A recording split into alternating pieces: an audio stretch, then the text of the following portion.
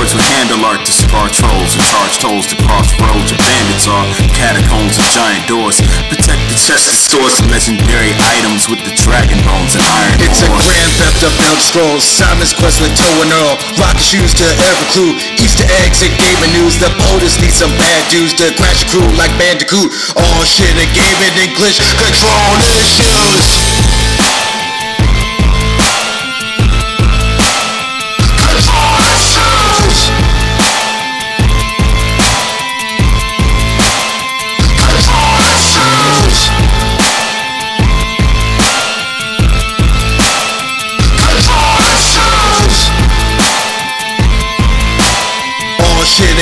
English control issues. Yes, y'all. Yes, y'all.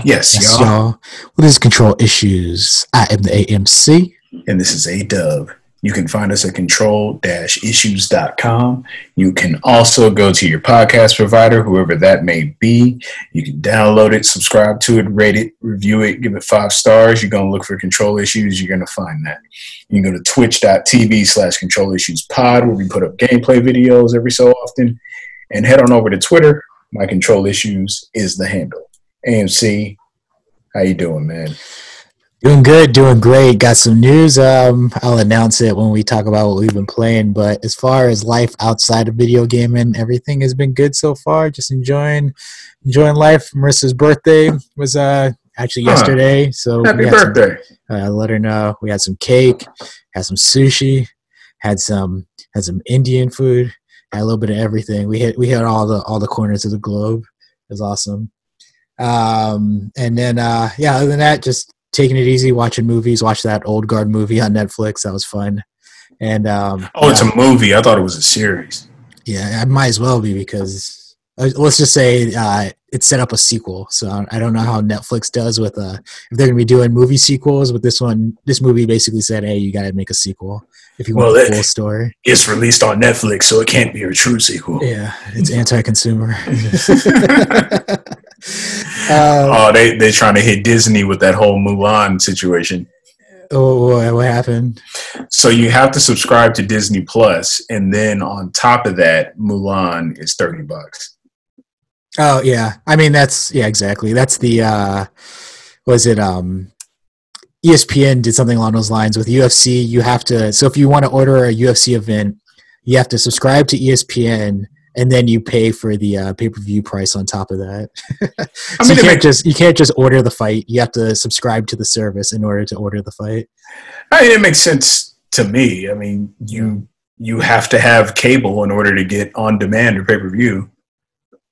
Yeah, I mean, it's whatever. It's like they're getting you into their system. If you want UFC, then you got to go through ESPN because they paid for the rights to UFC. So, I mean, makes sense. If they're going to put out content, just like I think they paid for the rights to Hamilton, you got to get the subscription if you want to watch Hamilton.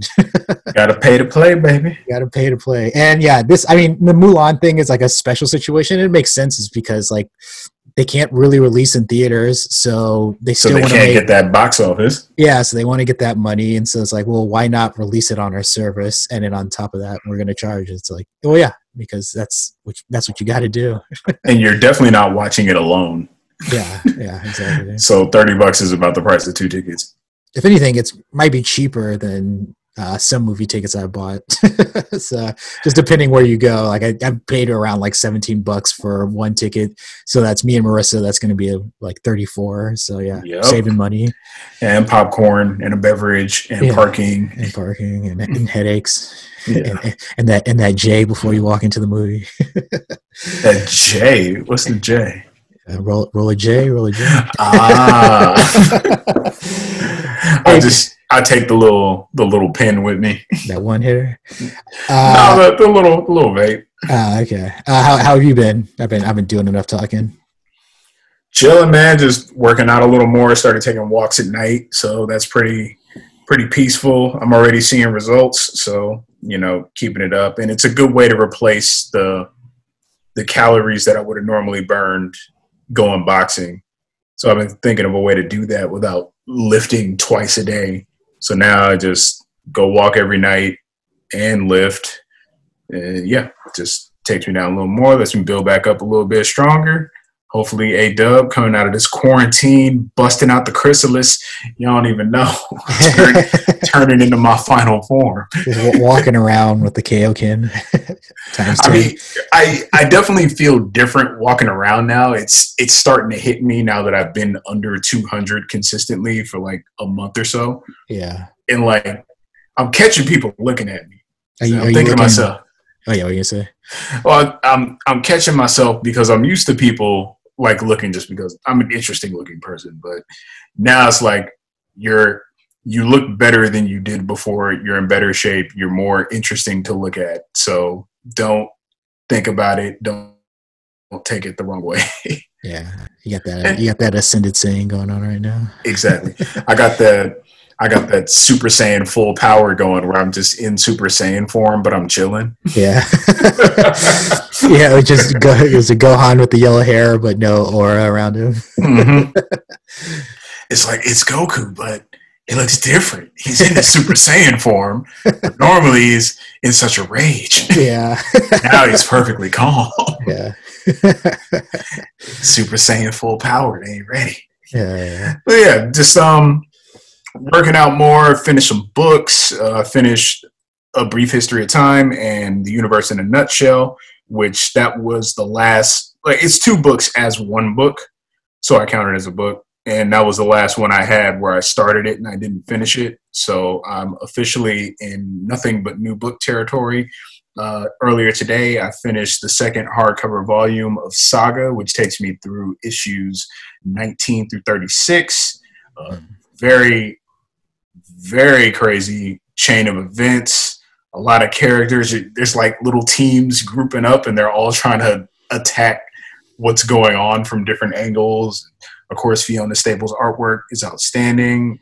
Brian K. Vaughan and her writing it continues to just be compelling. And they set it up for the third hardcover with a huge revelation in the story. So I got that on the shelf in the plastic, ready for it. Yeah. Following that with the Neil deGrasse Tyson Space Chronicles book. And then I'm going to look at Lois von Barl's like sketches in progress book. So it's an art book, trying to alternate between fun stuff and serious stuff in order to keep, Sounds like you're feeding your mind. That's amazing. So much. Like if we ever get out of quarantine, I'm going to be a much different person, man. Yeah.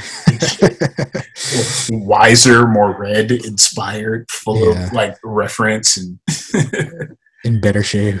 Just like honed yourself like a perfectly what is it, like refined blade. just sharpening the tool. Like you pull it out the sheath and it keeps resonating. Like anything you touch with that just instantly slices in two. Yeah. You cut the wind with a glance. Slice a leaf just by looking at it. Hit that amazing. Thumb on the finger guard. Everybody falls to pieces. Speaking of A-Dub, what have you been playing? Well, I've been playing quite a bit. Played a bunch of Ghost of Tsushima. I was in the northern region. I was in the third act. And I was like, you know what? People have been finishing this game. People are getting their platinums on. It's time for me to join the club. So I decided to push the main story to a conclusion, regardless of all the tales that I still had to do, regions of the map I still had to uncover, points of interest I had to visit. I was just like, let's just finish it right here, right now. Sat down, played all the main missions of the final act, went through the epic final mission as well as just the emotional conclusion. And here I am, new man, Ghost of Tsushima under my belt, one of the best games of the year. Can't wait to see how it fares in award season. I'm a new man, and it was also like partly me wanting to finally get on and get back to the games in my backlog. Just being a bachelor gamer where I could just go from title to title, spend a little time here, spend a lot of time there, instead of just being a married man with these games. So put Ghost of Tsushima down, picked up some Drive Club. I've been having a driving itch for ages. And I got to tell you, as much as I respect and appreciate Drive Club, it is not the driving experience that I was looking for this particular urge that I'm having. It's becoming more realistic to me that I'm just going to have to buy an Xbox at some point just so I can experience Forza and Horizon. Yeah. Yeah, nice. I mean, so you've been waiting for that racing game, so you got to go out and get it. I think it's anti-consumer that you can't buy Forza on PlayStation. Why is it exclusive? Whatever. Those are the rules of the game. You play the game. So at some point, I'm thinking it'll probably be more cost effective to spend the money to get a Series X instead of just buying a 1X or a 1S, because I don't just want to play Forza right now. I'm going to want to play newer Forza later. So I want to future-proof myself, and I also want to be able to play the existing Forzas in the best possible performance and visuals that I can. Like, I want to feel it. Even thinking about getting, like, a wheel. Oh, nice. Yes. Thinking about it. Okay. All right. So it's just something that's out there. But, yeah, Drive Club, I touched that for a little bit, decided I don't want to touch it no more. And then it hit me, hey, it's season 21 of Diablo 3. May as well check that out. Finally rolled my monk, and just in the past 3 or 4 days, I've gone from starting a fresh character on master difficulty to now I'm at like Paragon 320 playing on Torment 11 comfortably. So tremendous amount of progress, completed all the season journeys. I just need to claim my rewards and enjoying the hell out of it. Still learning new things about the game. Like, I just finally got an understanding of how elemental damage works. So that's enlightened me to a whole new level of power that I can squeeze out of my character and my build. Now I know how to make a tighter, more refined build. I know better how to tweak the stats on my equipment in order to give me the cleanest power and the cleanest defense that I can muster. I still have some growing room, but it's looking like I may be getting to the upper end of the ability of this character. I mean, I'm knocking dozens of billions of hit points out of these characters. They just pop instantaneously as soon as I step on the screen and launch an attack. It's like 20 enemies, no enemies. Just like that. Like, you don't see the bars move, the bars just disappear. So yeah, having a blast with that. Woke up at 3 a.m., played it till like 9 a.m. or 10 a.m. So good. So amazing. If you haven't done it yet, pick up Diablo 3 Ultimate Evil Edition. You won't be mad. And yeah, man, that's been about it for me. But AMC, what have you been playing? Oh, what have I been playing? Started off, so I got to play a little bit this week. The focus was, I started off with Ghost of Tsushima because that's everything right now, or at least it was. I played a little bit and was enjoying it, but then I had that little itch. I was just scratching at the back of my head, just saying, hey, AMC, you got Octopath. You haven't beat Galdara yet. You got to beat that final boss, the real boss, the true boss. Get the true ending. True ending. It's I had like every now and then when I had like free time to play the game, like the past couple of weeks, I just hop on and do a couple like random encounters just to level up my characters, did a little grinding. So that I had them at a proper level, figured out all the equipment, got all that set up. So it's just basically about going in and taking out the final boss. So I go in, and as I mentioned in the past, you have to fight all 8 final bosses of the each character's final chapter before you fight the true boss. So I just completely just mopped the floor with them. At this point, they're not even a matchup. I was beating them within like 2 rounds, which is like 2 moves for each character. Damn. Yeah, I just walked right through that. And then I get to the final boss, the true boss, Galdara. And the thing here is I got my ass handed to me the first time. So this time was no games. This is actually, I went in lowering expectations for myself, that being that I was expecting to lose the fight. And so I was just going in to take notes, and I was literally going in, detailing all of his attacks with each of his like minions and himself, detailing all of the vulnerabilities so I know which vulnerabilities I need to focus on in order to stagger the enemies. And then just like figuring out like the best team composition as I'm going along the way.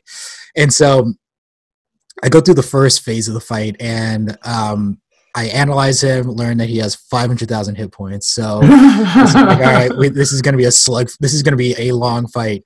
But I had set up my two strongest attackers in that first group for the first phase of the fight. So I literally the entire fight was just setting them up to get off their ultimates within ideally every round of action, and then just have a healer and a feeder character like that's just feeding the battle points in order to get off the ultimate attacks. Mm-hmm. So I did that, and that fight actually didn't at least it felt like it didn't go that long. Like it was definitely a hard fight, but I was just hitting them with those ultimates and just doing like around 20,000 to like 30,000 damage with each attack from the big characters, and it was enough to bring him down.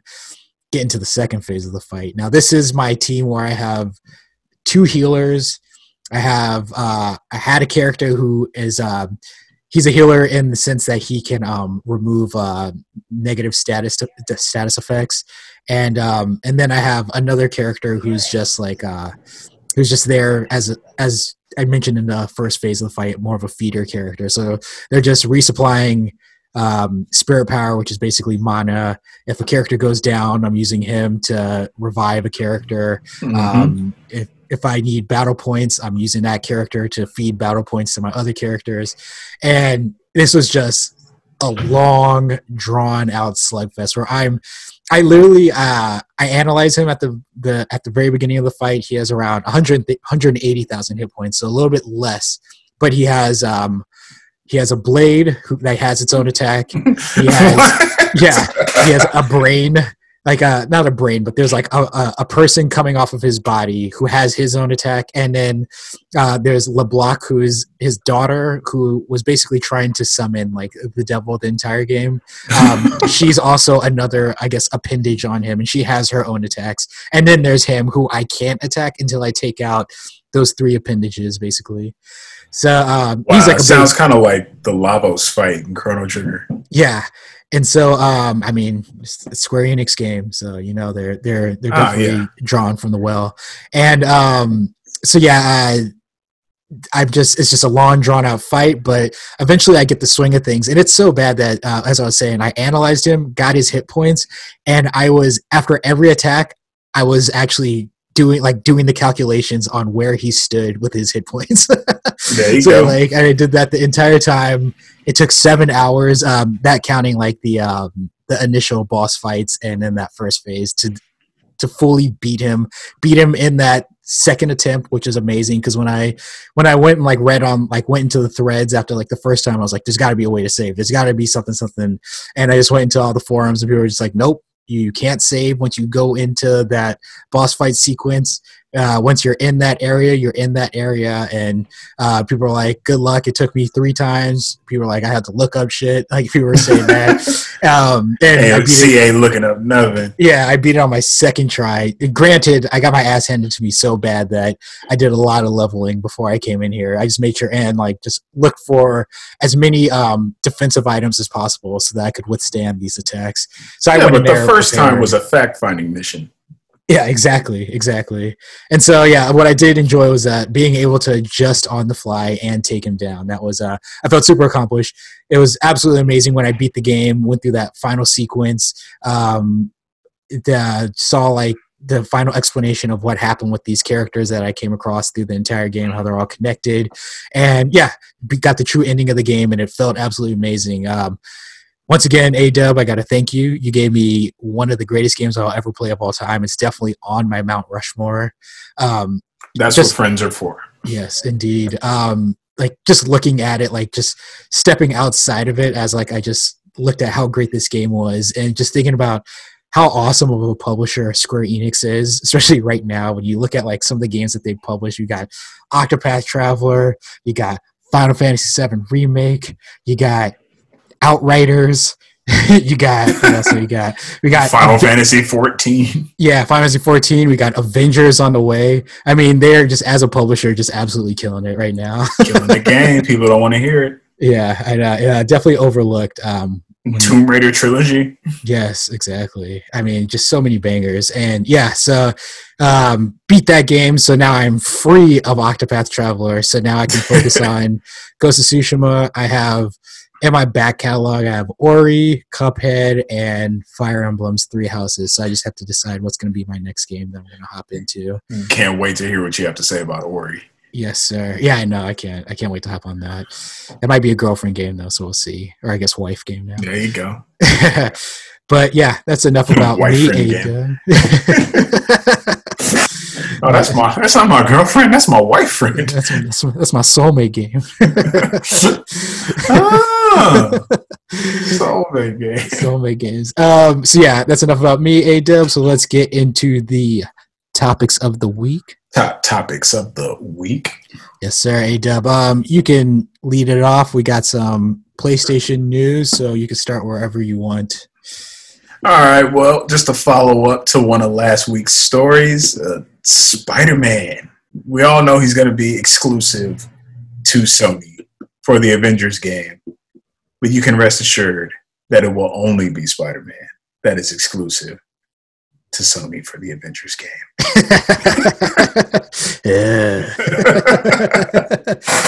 Yeah, I mean, yes, Spider-Man's going to be the only platform exclusive character, so you guys will be able to enjoy Hawkeye and whatever other characters may come down the pipeline. But if you want that Spider-Man experience, you better come on over to PlayStation. Come on over to Death Row. You tired of working in superhero teams? Dudes flying, swole, smashing shit. Smashing. On PlayStation. Yeah. Smashing. Yeah. This is big news. Obviously, there was the beta. They had the war table where they had some announcements, at least some more details with Avengers. And man, the game, I was already on board. It's one of these weird games where people are like, it has to prove itself to me because of the faces. Yeah. And whatnot. People saw the leaked footage at Comic-Con. They're like, already they had opinions about the game. Oh, I saw what they wanted me to see. Yeah. And I wish I could unsee it. Just looks like an average beat 'em up. Why isn't it open world? Yeah. There's all those comments, but yeah, they had the trailer. They showed what was going to be in the beta, and man, there's definitely some things in here that got my attention that I'm really enjoying. One of the things is just the action. The action just looks very fluid. It doesn't look like an MMO, I'll say, as far as like when I play like other games like City of Heroes, DC Universe. I forgot the name of the Marvel game. It was like Marvel Unite or whatever. But yeah, like those games, it was literally like you're just walking up, you're kind of just beating up the guy, knocking numbers out of them, but they're kind of barely reacting as they're hitting you back. Like this looks like a quality third person action game that happens to be multiplayer, which is exactly what you want. Creeping through the streets with the homies. Yeah, it has. I really enjoyed like seeing like they showed a little bit of the ultimates as far as they showed the Hulk Buster for Tony Stark for Iron Man, and you literally just get the suit. You're in a bigger suit. He's going toe to toe with a tank, swinging on it, blasting it, and got your own hit points. Yeah, like and they said that there's going to be multiple options as far as like how you want to build your character with the different style of ultimates. So that was just a taste of how that looks just for Iron Man. So I imagine like every character is going to be fully fleshed out as far as their skill set and their moves and some of the loot and options.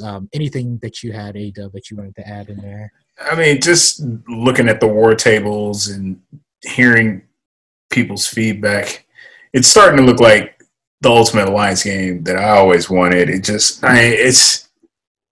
not really much I can add. There's a little stir that IGN has an article where they're talking about one of the things that it does. It's a minor thing, but it could be a major thing. Where with the customization, it seems that when you get new customizable parts like Miss Marvel's bangles or like Iron Man's repulsors or something like that, they look different in the inventory, but they don't change the way that your character looks. And personally, I think that could be a big deal because it's 2020 and pretty much any game with any kind of loot is going to give you a representative difference in the game. I mean, the only thing I would have to rebuttal that is that when I was looking at the trailer, they were just showing a ton of different skins. Like they had the Gray Hulk in the gangster suit, in the zoot suit. The white ripped shirt Hulk. Yeah, and so I mean, maybe like they plan on having like just enough skins where that's going to be more of the focus, is that like you'll have different looks for your characters and not necessarily show up in the cosmetic. It won't show up in the different loot that you end up equipping, but as far as like the different skins that you'll have for those characters. Yeah, it's an interesting solution to that problem, so we'll see how it plays out. I do understand that gripe. However, if the game's good enough and if there are enough cosmetic skins for you to choose from, it shouldn't be an issue. One of the things I did like that they talked about also in the last war table situation that they're as far as single player goes. So this is a game where it looks like a live service game, but hopefully, ideally for my situation, it won't be, because I need to like suspend often or like quit after like 10 minutes of playing like any game, because like just Theo might wake up or whatever. So having save options. First. Yeah, so having a save option is always great. Like having multiple save options is always great. But one thing I did like about the single player is they said that you can have single player AI bots. So instead of just needing 4 homies to join your game, you can actually just have 3 AIs with you. And they said on top of that, yours. Yeah, what feeds into what you're saying with the Ultimate Alliance, Phil, is that however you equip those AI characters, it shows up in their AI. It shows up. So basically, if you're going to play with that character, you outfitted them with whatever loot, and then whatever skin, all that good stuff. That's how that character is going to play. So you're actually building your AIs that come and help you. So that's pretty awesome. So it's very much like Ultimate Alliance in that feel, which I like. Imagine playing Diablo with all your characters. Yeah, exactly. Like if you can have basically 4 people join your game, you have your 4 with the builds that you like, playing to the style that you want them to play. So then when you think about it, that takes builds to a whole new dimension where you're not just making the best synergy for your character and their individual output, but you could also craft the overall synergy of the group and have them perform in a particular way. Yeah, because they've already mentioned, like even in the earlier gameplay footage, like they talked about how there will be moves that like where they like chemistry moves or like team moves that like work together that boost off of each other. And so yeah, that would be definitely something that you'll want to take into account when it comes to the different builds of the characters. And even they're showing like so there's like one of the gripes that people had is like, oh, like why isn't it open world, blah blah blah. But it did feel, at least not open world, but it did look different. Like when you're Iron Man, you're actually flying, and he's hitting them with like repulsor rays and energy blasts, and so he does feel like a ranged character as opposed to like a Hulk who's in there in action. So it's not every character is the same. Like they're very much they follow those traditional RPG. Was it warrior, mage, ranger, like yeah, like they have like all those different skill sets and classes to the way that they're built. So it seems like they're putting a lot of thought into the makeup of these characters, and not just here's a guy, we'll give him 4 moves and we're not going to move on from there. So I'm really interested to see, like, as more characters are added in this game, I'm expecting Black Panther at some point and other characters along those lines. And that will be earth shattering if Black Panther gets added. Yeah, that was my thing. Like when people were like mad about Spider-Man, I was like, one, I'm gonna have a PlayStation anyway, so whatever, neener. But on top of that, like I was like, Black Panther's the only character I really care about as far as like having as an option. So as long as he's available at some point, I'll be super happy. And then and give him the Killmonger suit. Yeah, I mean, yeah, exactly.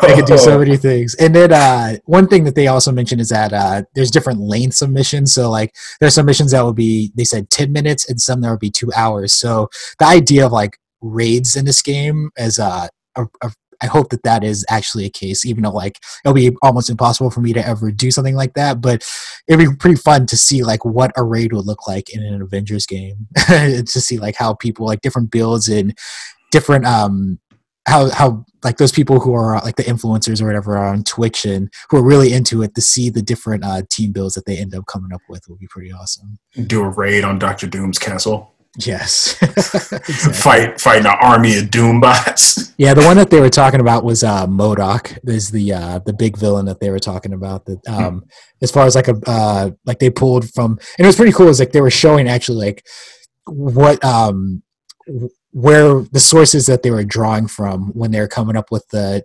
styles of different characters, especially like when they announced Hawkeye and how they came up with this look. They were showing the exact the run that Hawkeye came from, and the style that was drawn with that Hawkeye is what they decided to draw from. And it seems like they have a great affection for the source content when it comes up to these characters. As much as people were upset with like, oh, they don't look like the movie guys, they at least seem to be drawing from the comics, which is an appeal to, I guess, a more hardcore audience, which is not a bad thing, I'll say.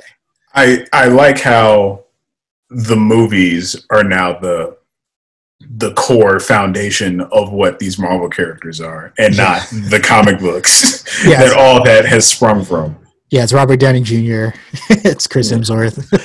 And if the characters don't look like that, there's a problem. Yeah. Like, first of all, it's not even tied in with the movie. It's just an Avengers game. Yeah. Also, it's the only time you really see it is in the cutscene, maybe, and that's about it. Like, it's whatever. They're different renditions. Even within the Marvel universe, there are different versions of all the characters. It's a multiverse. Yeah. So I mean, whatever. But the game does look good. Excited to see what Spider-Man looks like eventually when that becomes available. And yeah, that was the more news I hear about this Avengers game, the more comfortable I am with like the game doing well, regardless of what people have to say about it. I think it'll get its fair shake. I think it's going to be undeniable at some point. They definitely hit up the right influencers for this beta, so that the word will get out. So I mean, at least like it'll hopefully get a fair shake, as opposed to the people who saw the initial trailers and just decided I didn't like the way they looked, or I didn't like that 15 minutes of gameplay, and I'm going to assume that this is how the entire game is going to go from here on out. You got our next topic of the week? Top topic of the week. Actually, you do, Adele, because we have the state of play. Oh, yes, we did. Now, Sony made it pretty clear that this state of play wouldn't bring you any significant PlayStation 5 news, but I think they might have snuck a little something in on you and you didn't realize it. So this state of play was mostly indie games and just updates for PS4 as well as PS5 information. Yeah. They led the show off with some Crash Bandicoot 4 news. So you're getting a new playable character. What? And you're getting a new mode. You're getting new modes. Yeah, they have all kinds of visual modes that add different levels of interactivity to the Crash Bandicoot experience. Like they have an old-timey movie mode that's a little sped up, and it has that old-timey movie filter, so you get that going. They have another mode where the whole world is black and white, so that every time Crash spins, he throws out color onto the world, and you can see what you're doing. Oh, man, what? Yeah, that's the most interesting one to me. I mean, I didn't pay much attention to this part because it's Crash 4. Personally, I'm not interested in it, even though it does look fantastic and they're giving you tons of content. So if you're a Crash Bandicoot fan, I recommend that you look into that. Yeah, I like the skins. Like it's like I know people complain about the jorts and how 90s Crash looks, but they gave some options if you're over the John Cena look for Crash. I mean, nobody talks about Bart Simpson shorts. Yeah, exactly. But whatever. One of the other games they showcased was Hitman Trilogy, but it's playable in VR. Yes, that was definitely something that caught my eye. I was like, "What? You can walk around as Hitman in VR, change your clothes, choke somebody out." So now, when the people who hate video games really want to bring a case against the industry, they can point to Hitman VR. Because if you think GTA was a murder simulator, just wait till you see the things that you're doing in this one. Throwing a can of soup at somebody. He broke out the piano wire. Yes. And I'm just thinking, like, somebody's going to be in their living room with a PSVR headset on and 2 Move controllers, like, choking a dude out in the living room. Just saying, go to sleep. Go to sleep. Go to sleep. Closing his eyelids. Yeah. Oh, that would be amazing if you could do that. But, yeah, it looks amazing. You're in the shoes of Agent 47. You are walking around. You are in the scene. You're sizing things up. You're looking for options. You're utilizing your gadgets and your tools. You are the hitman. But PlayStation doesn't support their peripherals. They do. Well, I beg to differ. And then they hit you with an oldie but a goodie. You're coming with an anniversary edition of Braid. Yeah, this one caught my eye. This is a game that, going all the way back to Indie Game, the movie, I never played Braid, but I was introduced to that game in that movie, and it was something I always wanted to play, but I just never got to it. And now seeing that we're getting this, I guess, remaster, I'm like, hell yeah. Like, I think I'm going to end up playing Braid now. And, yeah, what did you think? I mean, when I saw it, I was looking at the screen, I was like, damn, this looks like it's Braid. And sure enough, it was like Braid, 20th anniversary edition. I was like, oh, that's awesome. And then they started going down the list of the improvements that they made for this edition, which really caught my eye. The first thing is that it's getting a very substantial visual overhaul. What they said with this game is that for every pixel of the old game, there's 9 pixels in the new game. So as the resolution's gone up tremendously, you can see it is like night and day. And as a result of the new resolution, they went in and repainted all the backgrounds, so everything looks more vibrant and lush and lifelike. One thing that made me partially interested in actually getting this for myself was that the game is also going to have commentary. Now, not just your standard director commentary, but it's also going to have like artist commentary and some other kind. So when I heard that the artists were going to be providing feedback on certain things, I thought it'd be pretty cool to play this game and have them break down the creative process behind all of it. So there's a great amount of work going into this. It looks fantastic. If you're a Braid fan, if you're a Jonathan Blow fan, you might want to get into it. I played The Witness, got the platinum. And yeah, man, I'm very much interested in hearing what people have to say about Braid. I've only ever heard good things about it. And now that it's coming back around, it's going to look, more vibrant, crisp, sharper for a new generation. So everybody wins. AMC, I'm moving to the next game. Spelunky 2. Yes. Now, we both had a similar feeling about this because we both kind of didn't get Spelunky, the original. Yeah, no, definitely. I played Spelunky. I played once by myself, didn't get into it. Then tried again years later with Marissa. We didn't get into it. And then I just accepted. I was like, because people love the game, and I'm never one of those people that's like, well, if I didn't like it and people love it, that means that there must be some bias, that unreasonable bias for this game because it's indie trash or some shit. But no, they're just shills. Yeah, exactly. I just took it as it's just not connected with me for some reason. But I know that there's a ton going on here, a lot of love and care put into the traps and the weapons and the characters and the world, the NPCs, all that good stuff, the layout of the maps, the levels, all that good stuff. So yeah, I just figured it was just a game that was never appealed to me personally, but I understood it. And then when I saw this trailer for the second one, I was like, damn, I might have to try it again because there's clearly something I'm missing out here because the second one looks absolutely amazing. Yeah. Personally, I tried Spelunky twice, again, about years apart, or maybe a year apart, I don't know. But yeah, I just didn't understand, not so much the game. I got the mechanics and everything, but I'm doing stuff and I just don't understand my place in that world, what I'm really there for, all that kind of stuff. However, watching and listening to the trailer for Spelunky 2 and Sony's State of Play for August, the developer describing the Spelunky experience and how they improved it for the sequel made me finally understand what's going on. And then also seeing somebody playing it, taking advantage of all the quirkiness that makes it Spelunky was like, oh, now I get it. So I'm interested to go back to the original, try that out, maybe complete it. And if it does finally resonate with me, then I'll definitely be giving Spelunky 2 a shot. It looks like you're going to be looking for artifacts on the moon. It's Spelunky, but Spelunkier. I mean, it's got wild traps with moving blocks and, cute little enemies. You got your whip. You're cracking open those boxes. You're getting the items. You're riding turkeys. You're robbing shop owners and stealing their guns. It's got quite a bit going on. So if you are a Spelunky fan, you're probably going to be very interested in Spelunky 2. I believe its release date was announced for September 15th, so that's right around the corner. Be ready for it. See now. What's another game that we got that was pretty good in here? Genshin Impact. What did you think about that, AMC? Genshin Impact, is that the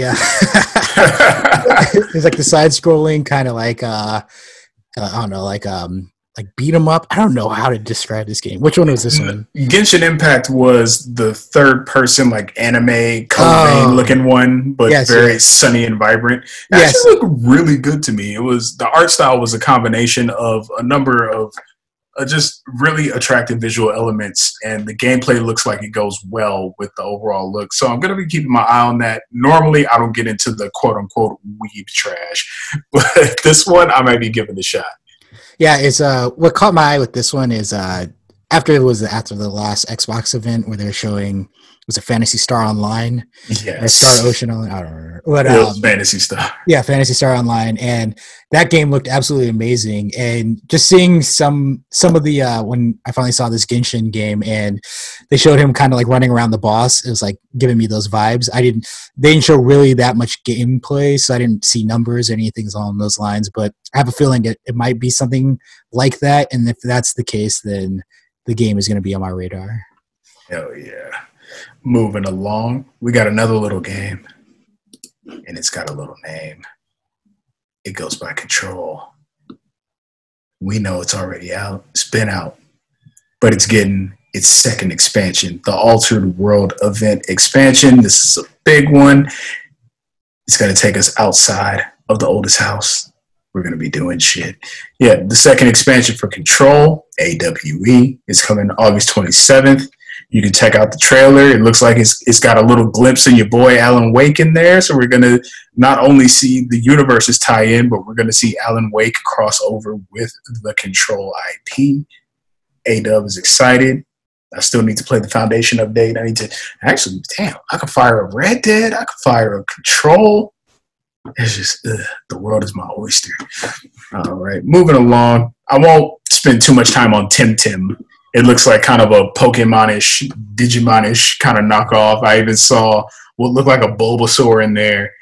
Didn't pay much attention to it, and that's not to say that it looked bad or anything. It actually looks very cute and vibrant. This is at that point in the show, I wasn't paying too much attention. So I'll go back. I'll do some research on Temtem. It deserves a fair shot, just like every other game, but looks pretty cool. Looks like a cross between like Animal Crossing and Pokemon. So if that's your jam, you should check that out. Got another game. AMC, what you know about Hood, Outlaws, and Legends? Hood, Outlaws, and Legends. Which one was... Describe it for me real quick. That's the one with like the medieval crew sneaking in, stealing the riches, and then the other medieval crew comes in to steal the riches from the first medieval crew. Yeah, I don't know. I need to see more of that game. They're this one and the other game that you had mentioned. Like these are the two that like I kind of just zoned out on. I paid attention to Hood because visually it looks pretty cool, but once it got working, I saw what looked like a cross between Assassin's Creed and For Honor. And I just don't understand what it is. Like, are you playing through a single player campaign and there's just other groups in it that are working against you, which is kind of an idea that I had for some stuff. We'll talk about that later. Or is it like an online thing? Like, are is there like a mutual objective in two crews or trying to go after it at the expense of each other? I just don't know what this game is really doing. It threw in that element at the end. I'm like, wait, what? Yeah, are these other people or is this AI? It says Hood is a third-person 4v4 multiplayer heist game. It's developed by developer Sumo Newcastle. They call it a dark and gritty reimagining of the Robin Hood legend. Why not? I mean, if it comes out well, there's plenty of these games that, at least this is actually different from a different mode that I've heard from any other game. But I mean, people like the Siege games and the Rainbow Six Siege and those style of 4v4 games. So I mean, it has potential if it comes out right. They could have called it For Dollars. All right, we got hit with a new trailer for Bugsnax. Oh, yes. I think that's going to be sleeper hit of 2020, but let's not put the money down yet. Didn't watch it. I'm still trying to figure out what the hell Bugsnax is. That's all I want to know is, like, what's the gameplay loop? What is the end goal? Why am I turning animals into food? Yeah, it's like one of those games like Ho-Hokum or whatever, like where you're just like, I'm not really sure what's going on here, but people seem to really enjoy, like, the quirkiness of it. So, I mean, there's definitely an audience out there, and they're going to eat the shit out of this game and tell everybody that they need to give it a shot. And I'll wait for them to tell me. You and me both, my friend. One game that really stood out during the entire presentation was Pathless, for which we finally saw gameplay. Now, I got to say, Pathless, it's shaping up to look like it's going to be something pretty impressive. It's got a very unique approach to its traversal as well as how you navigate the world. You've seen open world games before. You're usually riding a horse or driving a car or swinging, doing something to get around. You usually got a mini map. Just recently we got Ghost of Tsushima, which is guiding you with the wind. And then enter Pathless, where you're sliding across the open plains. Meanwhile, you're shooting your bow and arrow to hit talismans that are floating in space. That gives you more. You slide. That's how you're moving around. You can jump up, grab your falcon, glide through the air, get aloft, get a real look at things. Yeah, so it looks like platforming and just high speed is going to be the name of the game with this kind of traversal. But one element that really stood out to me about Pathless was the way in which you explore the world. So apparently you have this mask. There's no mini map in the game. So what the developer does is you put on your mask and it basically gives you their equivalent of detective vision. But all it does is it illuminates places that you can go as well as places that you've already been. In addition, the higher up that you get, the further you can see. So that's how they sort of guide you through the world. I thought it was an interesting solution and would like to see how that plays out. However, the one serious element of this game that's going to change the industry forever is your relationship with your falcon. Because you got to clean your falcon. Your falcon get a little dirty, get a little filthy. You got to pet your falcon. That wipe dirty it down. bird. you got to wipe down that dirty bird. Wipe me down. So that's a cool little element. I hope there's a little more to that. And overall, we finally got a glimpse into the overall structure of what the Pathless experience is going to be. You're going to be sliding about, flying with your falcon, exploring. You're going to be platforming. You're going to be solving puzzles that involve using your bow and arrow in order to hit targets in specific ways or unique combinations of things in order to solve puzzles, progress further, unlock more of the world. But the big thing you're going to want to do is, I don't know if they're shrines or some kind of watchtowers or something, but they've been corrupted. And in addition to that corruption, their regions are now watched over by giant demons. So first, you got to get past that demon.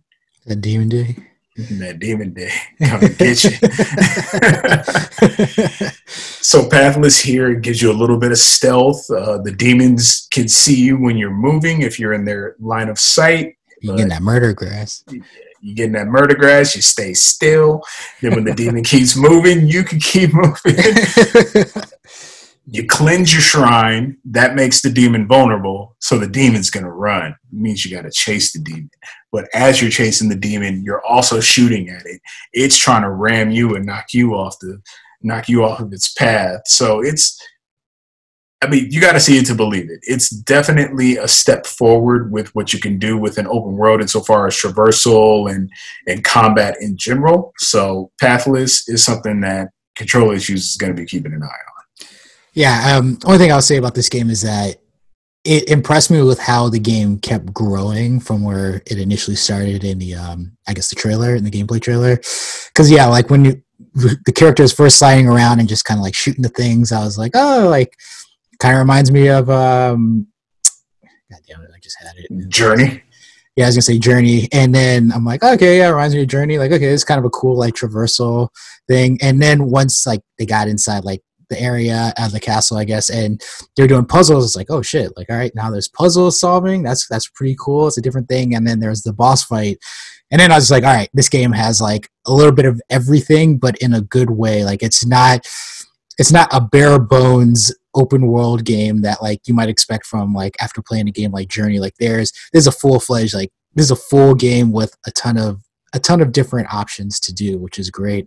And yeah, like I definitely like felt myself underestimating it in the first minute and just enjoying it for like what I saw, but not really expecting more potential wise. And then as I saw that trailer just build and add, I was just like, damn, this game is a day one now and not just, hey, I'll get to this eventually like most of the games. Well, damn, AMC. Soulmate Games getting that backlog. Yeah, it looks amazing.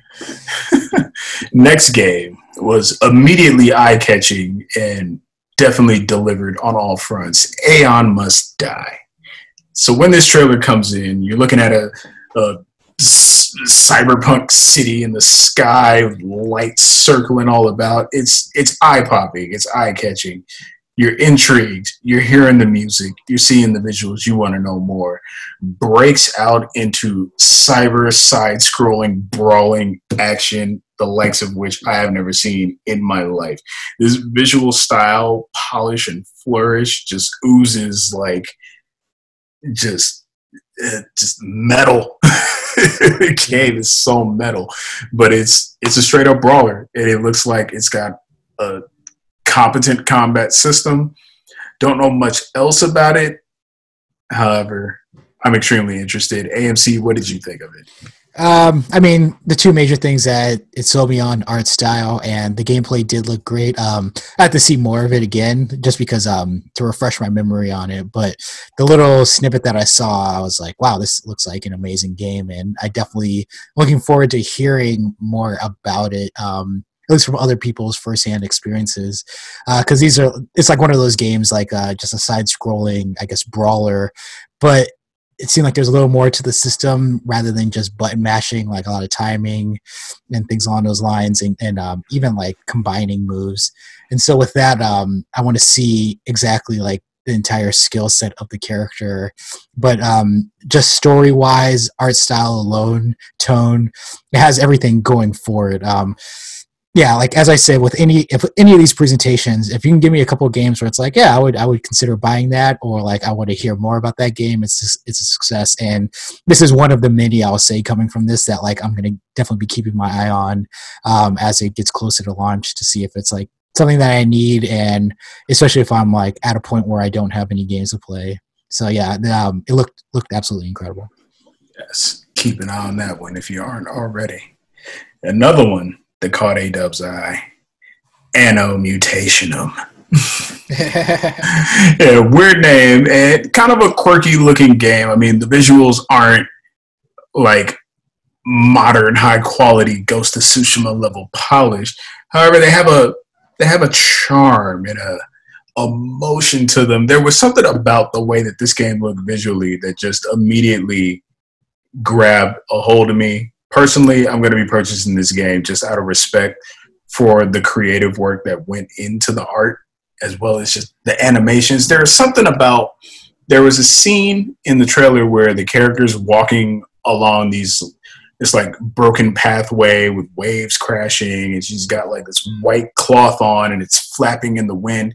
It reminded me so much of the opening moments of Transistor and conjured all the feelings I had about that game in general, which I love deeply. So looking at the combat system, we got some 2D. It's got move sets. Looks like it's got equipment, special abilities. It's cyberpunk, female leads. It reminded me of a game idea that a friend of mine shared with me, and I was like, did this dude make his game? It's not his, but it looks like it's going to be something special. So that's on like A-Dub's hot list if we want to get that started for the Control Issues family. AMC, how did you feel about Anno Mutational? Anno Mutation, pretty much the same place where I am with the last game. Kind of both had similar, at least looked like similar side-scrolling, I guess, fighting. Obviously a different look, which was also, I felt awesome. Kind of felt a little retro in that gave me like, was it the Energy Blade? Kind of remind me of Hyper Light Drifter. You played that? No, I never played it, just from like the trailers I saw. But yeah. You did not tell me a thing. Yeah, I definitely would have mentioned that because that game looks like it's pretty amazing. No, that game was for me.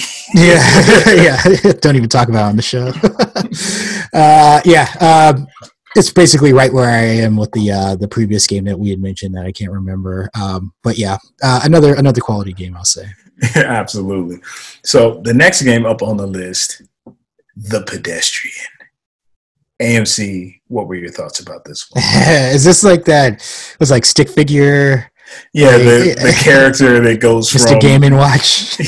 Mr. Game & Watch got a job and he wants out. So yeah, a drawing comes to life on a drawing pad, and through a series of organization puzzles with all kinds of little icons and devices you have to activate in order to open up pathways, and you have to select the pathway you want the character to go through. You're setting up a route for this character to go from the drawing pad to the office, to outside of the office, and to the world at large.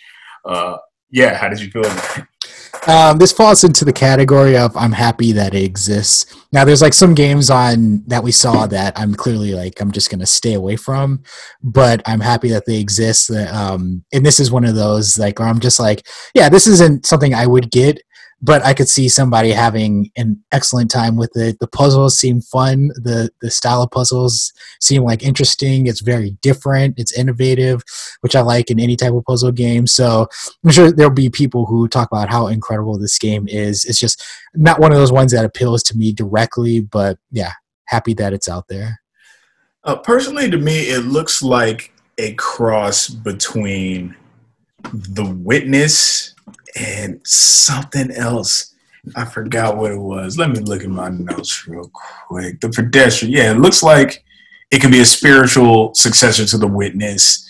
It's a combination of a whole lot of elements. Like I said, not only are you trying to figure out how to activate switches and devices in order to open up a pathway for your character to be able to make it to the next stage, but you're also rearranging sections of the particular region that you're navigating through. So you have to think spatially as well as, in a Rube Goldberg fashion of how you're going to put this device together to open everything necessary and guide the character through all the doors that they need to get to in order to get to the next space. So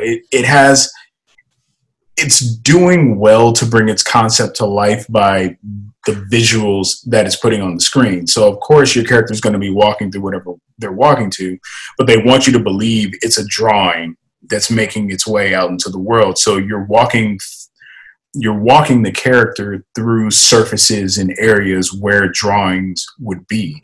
And the further you make it out, the more exotic these kind of things get. You go from a drawing pad to like a board or like other notepads that are hanging on a wall, and then you go to like signage that's up and around.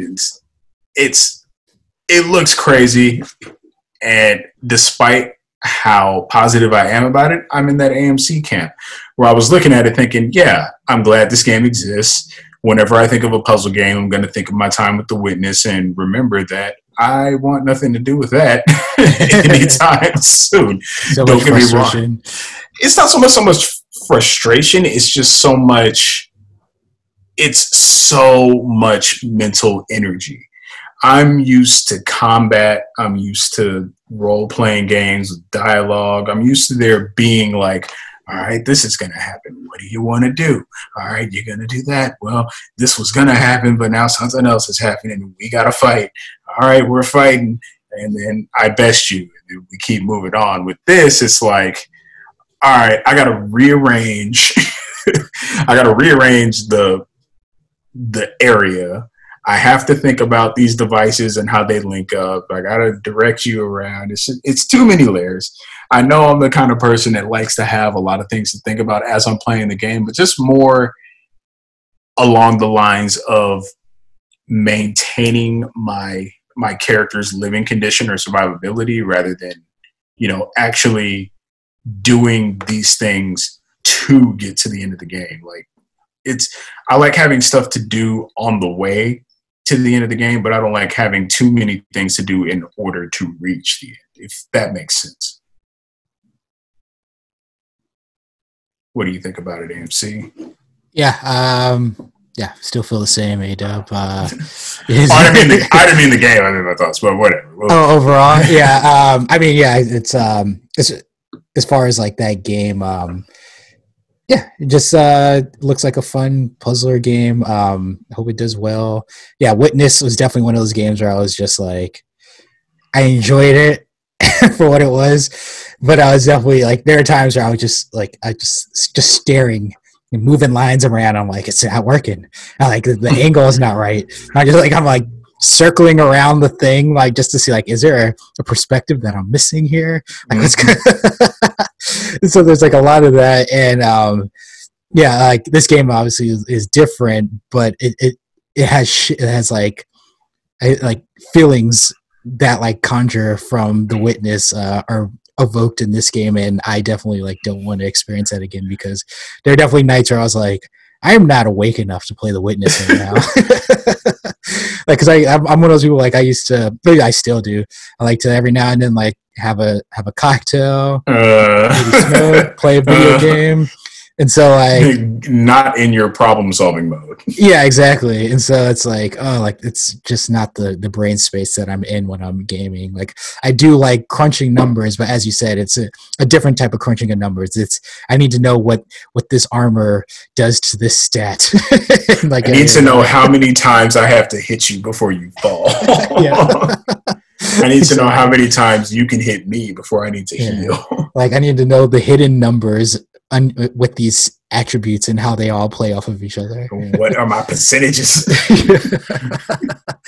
So yeah, it's a different type of calculations that are going through my brain that I'm willing to allow while I'm playing video games. So, yeah. Now, speaking of calculations, speaking of tactics, what did you think of auto chess? Refresh me. Which one was auto chess again? It was kind of the top-down cyberpunk looking thing with the characters lined up on opposite sides of the board. You're moving them, and they're like fighting next to each other. I was trying to understand what was going on, and I still don't. Yeah. But then once the title of the game was shown, then it was like, oh, I kind of get it now. Yeah, I mean, it's one of those games that I can imagine that, like, when people get into it and maybe explain it a little bit better, I could see it being like a fun game, because like it's like when they would show him like the one side would just start overwhelming the other side with like moves. It's like, oh, like this is kind of cool. This is like almost like a puzzler, but like chess. And so like that part looked interesting. It was just I couldn't put it all together in just one trailer, at least just watching it that one time. And so yeah, it'll be interesting to hear more about this game as a community gets around it and really like starts to like get into the competitive side of it. Absolutely.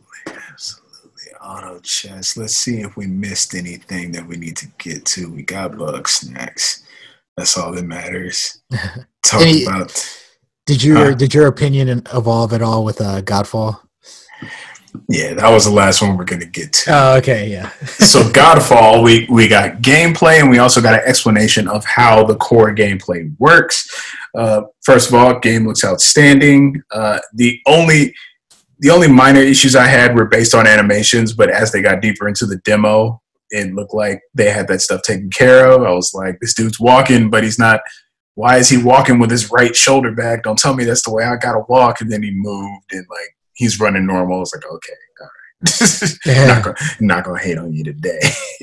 But yeah, Godfall, it got a little more interesting for me. I mean, it's hitting a bunch of my like, this is a game I must be interested in items on my list. It's third person, it's science fiction, it's melee combat, it has loot.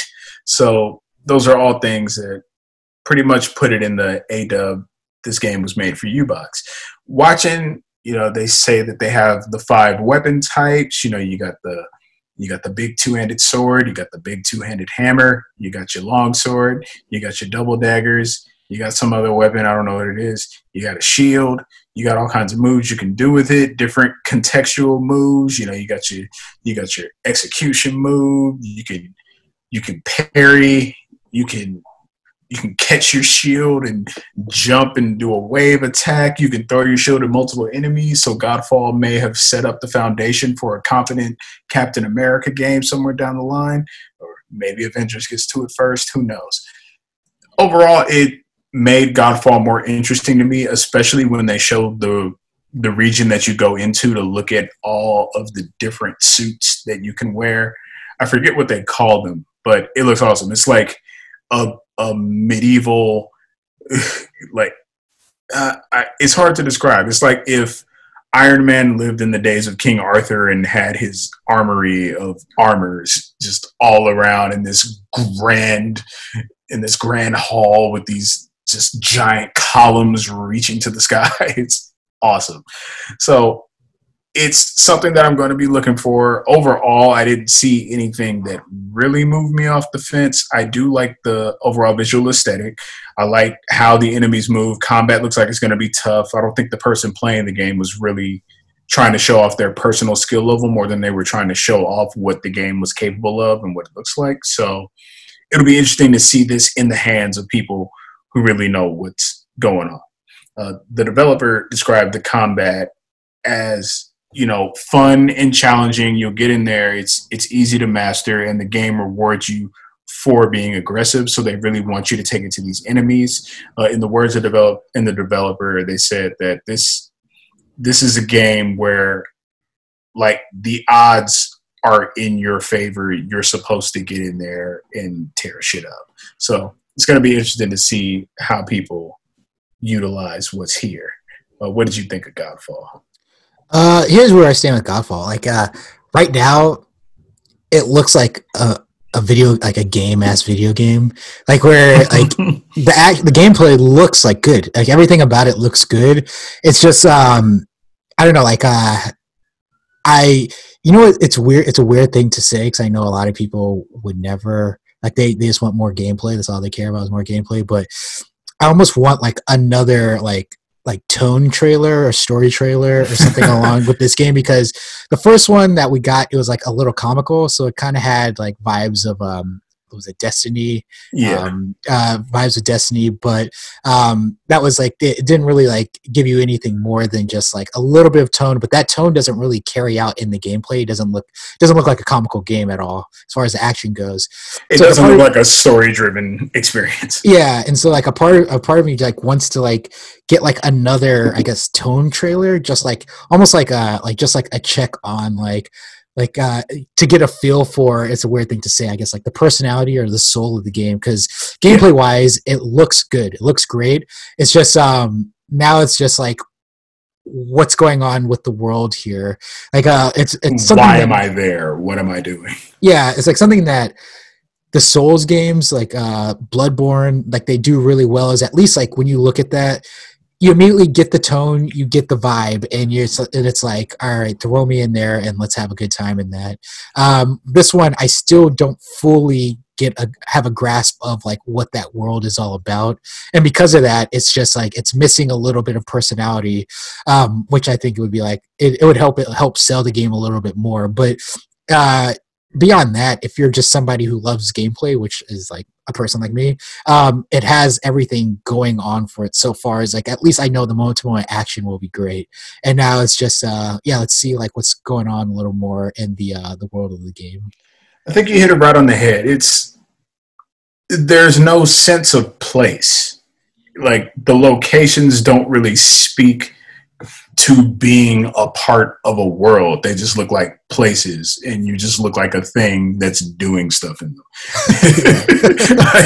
That's like a lot of people would try to describe that as generic. I just describe it as it's kind of lifeless or pointless. I mean, I hate to be harsh about it, but that's the only way to really describe it. Is just like, what's the context? Why do I care? What's my motivation? What's my line? Exactly. Like there's not a lot of emotion is like evoked when you're watching the gameplay of this game, or at least the trailer of this game. The gameplay doesn't look bad. It's just you don't have a sense of like urgency or anything with the action, or with like the path, like the path of the character, I'll say.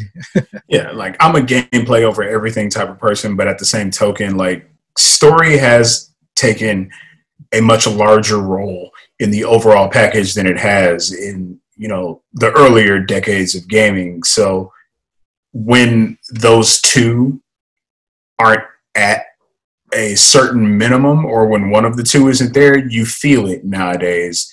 And it does kind of take away from the experience. Now, I'm going to judge it for whatever it is. However, I hope that they really bring a little more character and personality to this. I believe Gearbox is behind the title. So, they did a great job with Borderlands, in my opinion. So hopefully they bring that same kind of like charm and humanity to Godfall. Yeah, it's one of those things, like, as I said, with like the Avengers, like, I think for you're just like one trailer away from like, okay, like it clicks in. And I think that with this game, like it's, for what they've shown so far, looks like a good game. And then it's like they have that one trailer where like they set the tone or whatever, and then it's like, okay, I can now kind of paint the picture of like what this game is really about and what it's like, who it's trying to appeal to also, specifically.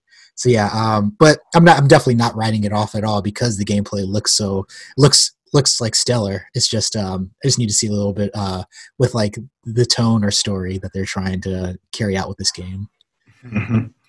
Yeah, but overall, it's a pretty good showing from Sony. Just touching base on some stuff that we already knew about, showing us some new stuff that we can expect. And even though it wasn't necessarily a big PS5 info blowout, it still kind of gave you a glimpse of what the next gen is going to look like, because you have to remember, everything that's playable on PS4 is going to be playable on PS5 to some extent at some point, maybe right out the box. Who knows? Don't quote me. But if you have an opportunity to look at these new games, check them out, because when PlayStation 5 comes out, this is the kind of stuff that you're going to have access to. If anything, where people would say like, oh, this is just third parties or this is indies, when you really think about it, this is Sony just hitting you over the head with content. Next gen. But of course, there are some people who don't see it that way. There are some people who can't see past their own noses or through their own bullshit because they got their head so deep up their own ass. They're called trolls. And this is called Troll of the Week. Yeah. Troll of the Week. Yeah, so today's trolls are coming sideways at Sony's August State of Play. First troll says, "This has got to be the worst state of play I've seen yet." If you've seen this state of play, then you know it's not the worst. Next troll responds to that by saying, "Yeah, this was trash." Next troll says, "And the point of this state of play was for what? This was a waste of time." Next troll says, if Microsoft would have had a show this bad, there would be 1,000 Sony kids murking these comments. Murking. With a U, like mercenary lurking. I don't know. Like a Merkin bag. like the muck and the mire. The murkiness of the Black Lagoon. Next troll says, Sony Defense Force going to be working hard after how bad that state of play was. Lol. Lols.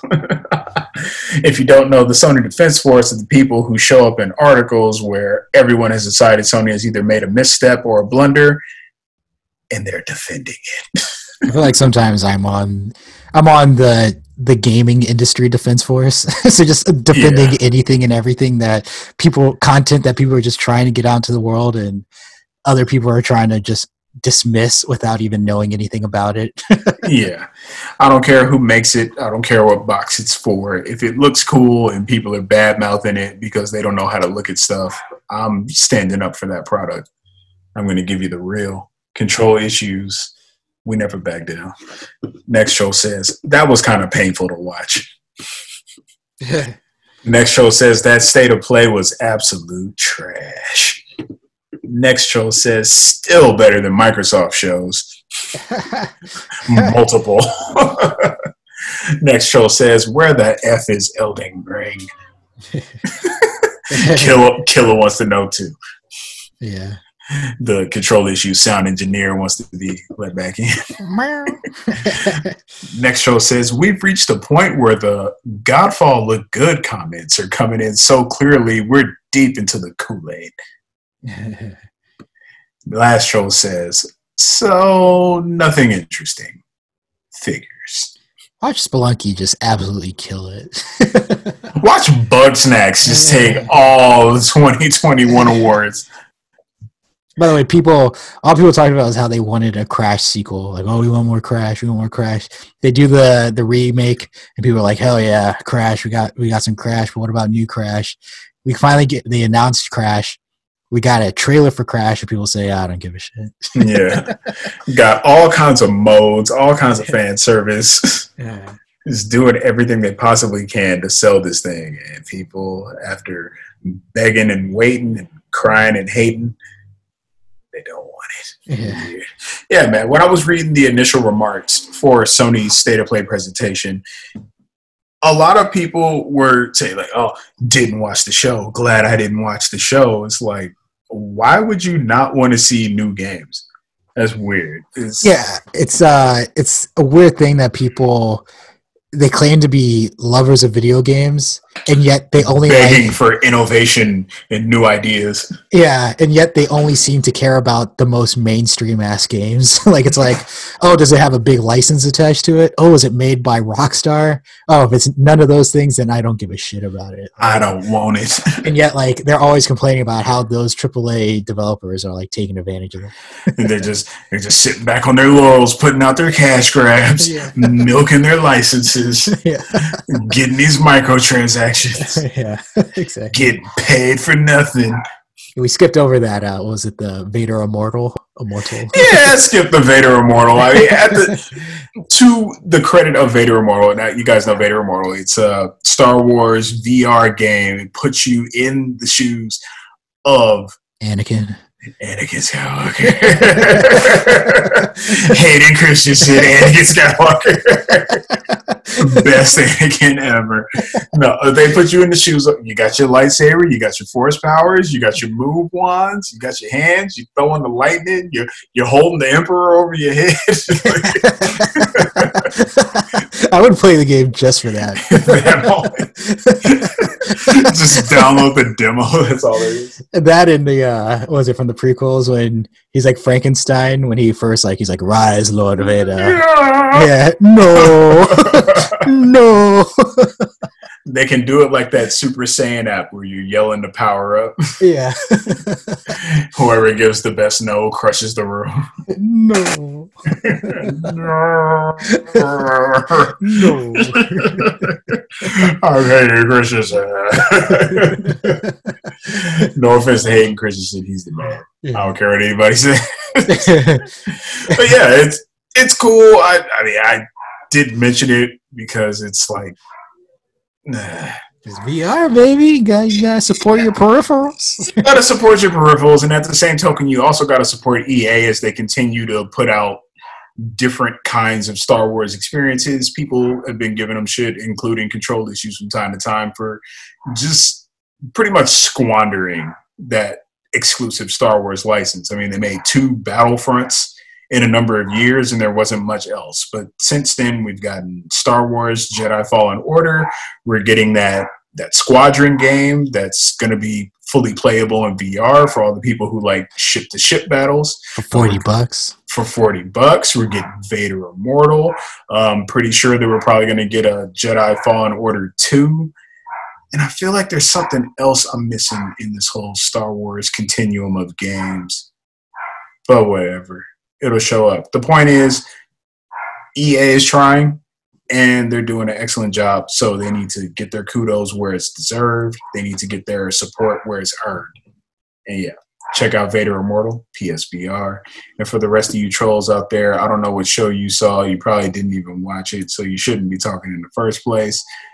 But you're looking at the launch titles for the PS5, basically. You're looking at things that you can play them now and then carry over your experience to the next gen and keep playing. You're looking at items that are going to be filling out the empty spaces between that slow period when the PS5 really starts getting underway. So that by the time you're playing things like Gran Turismo 7 or Horizon 2, you'd have already stockpiled a backlog of games that will keep you busy through any interim throughout the generation. So to that, I say, change your perspective, broaden your horizons, and see things for the way they truly are.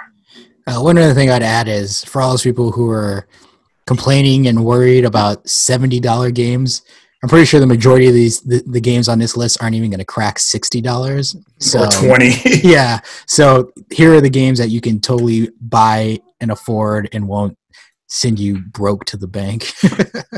And by supporting them, you're showing developers that smaller development is a vital and viable path for them to take instead of the more expensive route that's just going to drain your bank 17% faster over time. Yes. Even though most developers aren't going to $70 right now, it's just Take-Two with 2K21 on next gen. So, let the basketball fans worry about that. Exactly. All right. So we have a full episode, so I'm going to just bang out all these next news updates. Bang, bang, bang, bang, bang, bang, bang, bang, bang. So the first one, this coming from the PlayStation Store. This is the PlayStation Store's July top downloads. Oh. I'm going to read the number one, A-Dub. You know what that is? Bugsnax demo. Ghost of Tsushima. It better be. That game is moving. Moved 2 million copies in the first 3 days. Fastest selling new IP for Sony. But not as hot as the top selling PSVR game for July. That being Marvel's Iron Man VR. Yes. You had to wait. There was a little bit of a delay, but you finally got it and you showed up and you bought it. Now, you know what would be crazy is if somehow they put in VR support for Iron Man in the Avengers game, Sony exclusive. What? Yeah, that'd be amazing. That would be. You're hearing Jarvis? Yes, talking right to you. The number one free-to-play game is Call of Duty Warzone, and that's all I have for that list. All right. Let's see what other quick hits we have. We have Rocksteady. They teased out in a tweet post that they are indeed doing a Suicide Squad game. Mm-hmm. The interesting part is that the teaser image was crosshairs on Superman. Yes. So usually with Suicide Squad, it's these villains who are forced into a situation where they have to basically work for good. They're like contracted to fight other villains. So it's interesting that they have the crosshairs on Superman. Maybe this is an alternate world where Superman has been corrupted. We'll see how this all plays out. But yeah, Rocksteady is making Suicide Squad game. There are a lot of questions on how this game is going to look because it is a team. The previous games have been focused on Batman as a character. Mm-hmm. So it'll be interesting to see if they add in other people and how that will all come into play. And this is ahead of their DC is having a fandom event on August 22nd, so maybe we'll actually see a trailer come that time. We finally get a game with Superman in it after Superman 64. Can't be Superman. Yeah. Let's see what else we have. People are trying to figure out what Superman it is based on his cowlick. Yeah. Is it evil? Is it Cyborg Superman? Is it Bizarro Superman? Yeah, that'd be great if it is Bizarro Superman. Yes. Solomon Grundy in the mix. Yeah, Solomon Grundy wants to wear pants too. Let's see. Number 2, Pikmin 3 Deluxe was announced. This is a Wii U port. It'll be coming to the Switch October 30th, so look forward to that. Getting that new life. That new. We have some sales updates. This being that, so this coming from Nintendo, this coming from the New York Times. I'll bang this out real quick. Nintendo reported a staggering 541% increased quarterly profit from the previous year. Behind that number is 10.6 million in sales for Animal Crossing New Horizons. Since it was released, there have been more than 22 million sales of the game. Yeah, so Animal Crossing is still doing well. And according 22 million? Yeah, 22 million sales of the game, making it the most popular Animal Crossing game by a big margin. And it says that the sales are strong and showing no loss of momentum, which is awesome. What I found interesting about this too is Nintendo was basically saying how the pandemic has been a gift and a curse, because obviously we're seeing Switches sell like crazy. People are dying. yeah, that too. But just for them as a company, selling a lot of Switches, selling a ton of Animal Crossings, but they're saying that the profits could be even more because the fact that there has been a shortage of Switches, if you haven't been paying attention. And so they said like their profits would actually be even higher, but they weren't ready for the pandemic in this way, and the fact that it would have such an effect on the production line. But regardless, because of the pandemic, people are out buying Switches and buying video games to kill all this free time that we all have all of a sudden. So I guess profits are up, so you can complain, but only so much. And I'm definitely seeing Nintendo Switches up for resale on my Facebook feed. Just my friend got that Switch, Yeah. got that fit ring, hawking it, trying to sell it out of the back of the truck. Exactly. Got those Dior Jordans. Got that Switch. Dior Cardass. Let's see. Final Fantasy VII remake sales. This coming by way of Square Enix.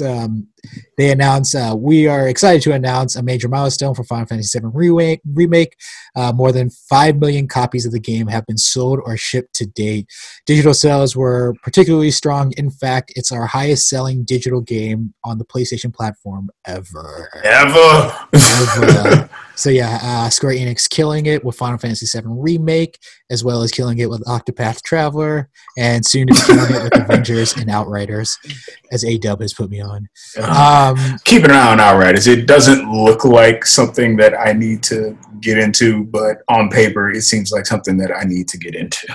Let's see, and then Detroit Become Human actually has an update sales-wise. This coming by way of GameIndustry.biz. It sold another copy.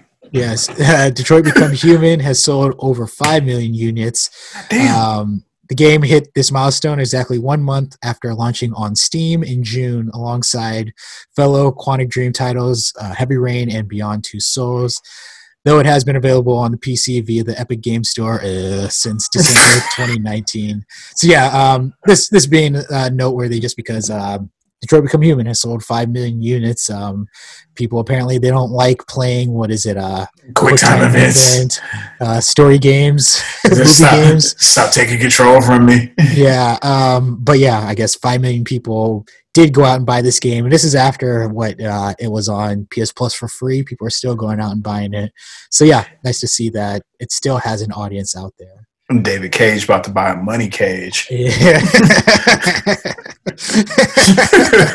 Yeah. And then let's end on a negative note. PS4 controllers will not work on PS5 games. Anti-consumer. Make cash you buy grab. things. Go buy an Xbox. Yeah, I mean, this is PlayStation basically saying that we're putting out this DualSense controller. We want our new games to take full advantage of the DualSense controller. So why tie these games to old hardware or old peripherals? We'll say.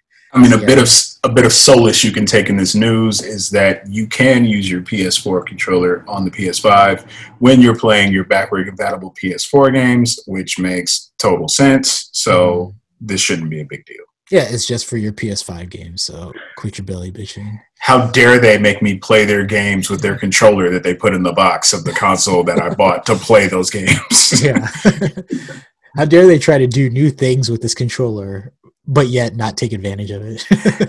It's so weird how, and just because Microsoft didn't do anything different with their controller, and they're also doing something different with their games where they're making everything this shared ecosystem rather than trying to truly take advantage of what their creative juices can do with that hardware in the Series X. Like Halo Infinite, it's going to be cross-gen.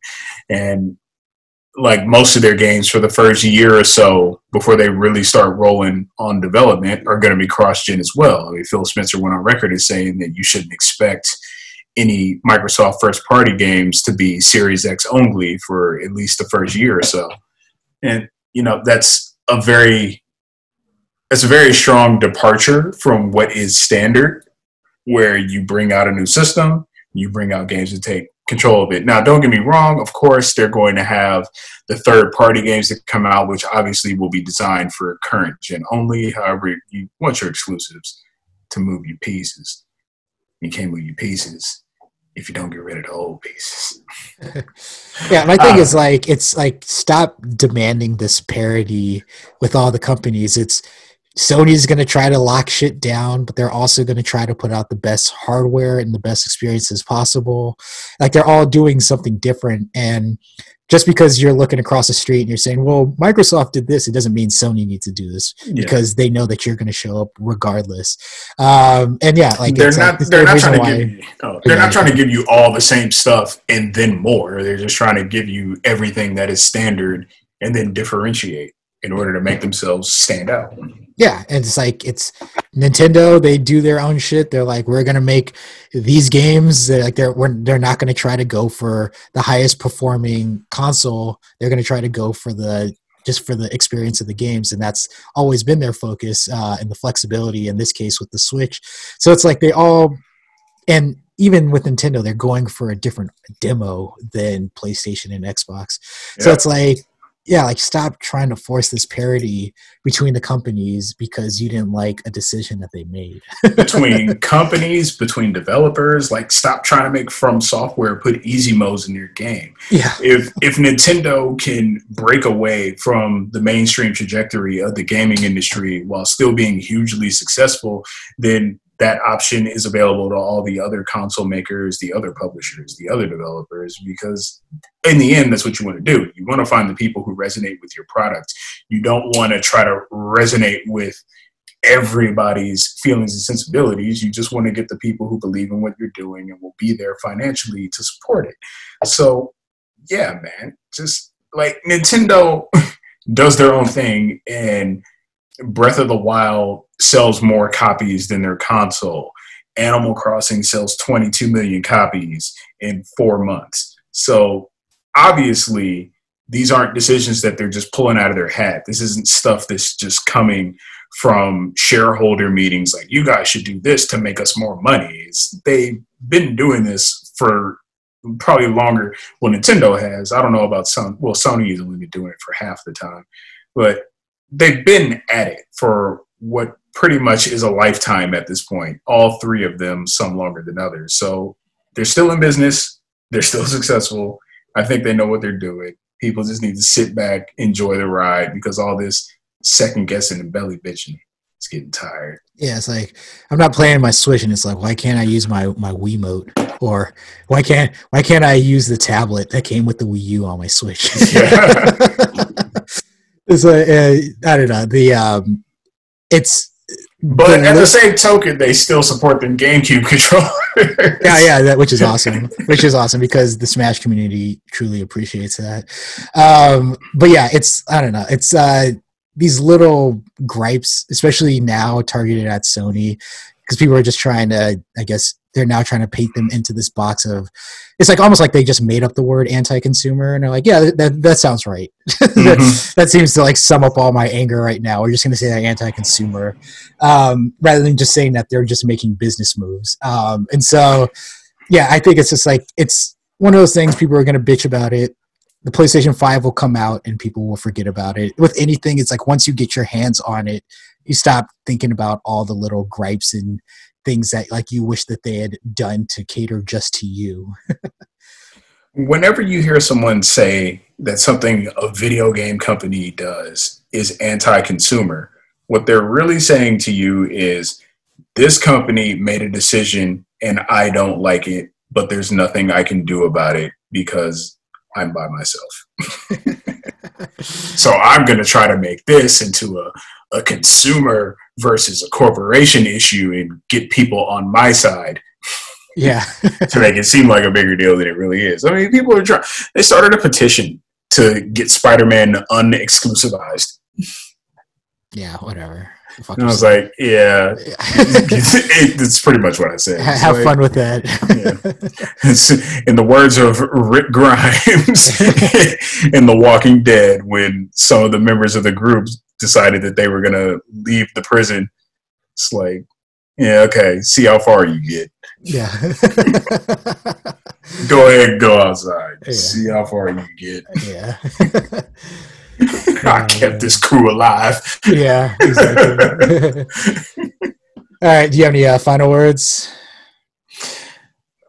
It's a great time to be a gamer. It's just not a great time to be a human being. So stay safe out there. Put your goddamn mask on.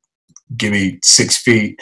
Tupac wanted 50. I just wanted 6. So give me 6 feet. Defeat is not my destiny. Release me to the streets and keep whatever's left of me. I miss that guy. Lose control issues. I am the AMC. And this is AW. We are controllers. Thanks for playing.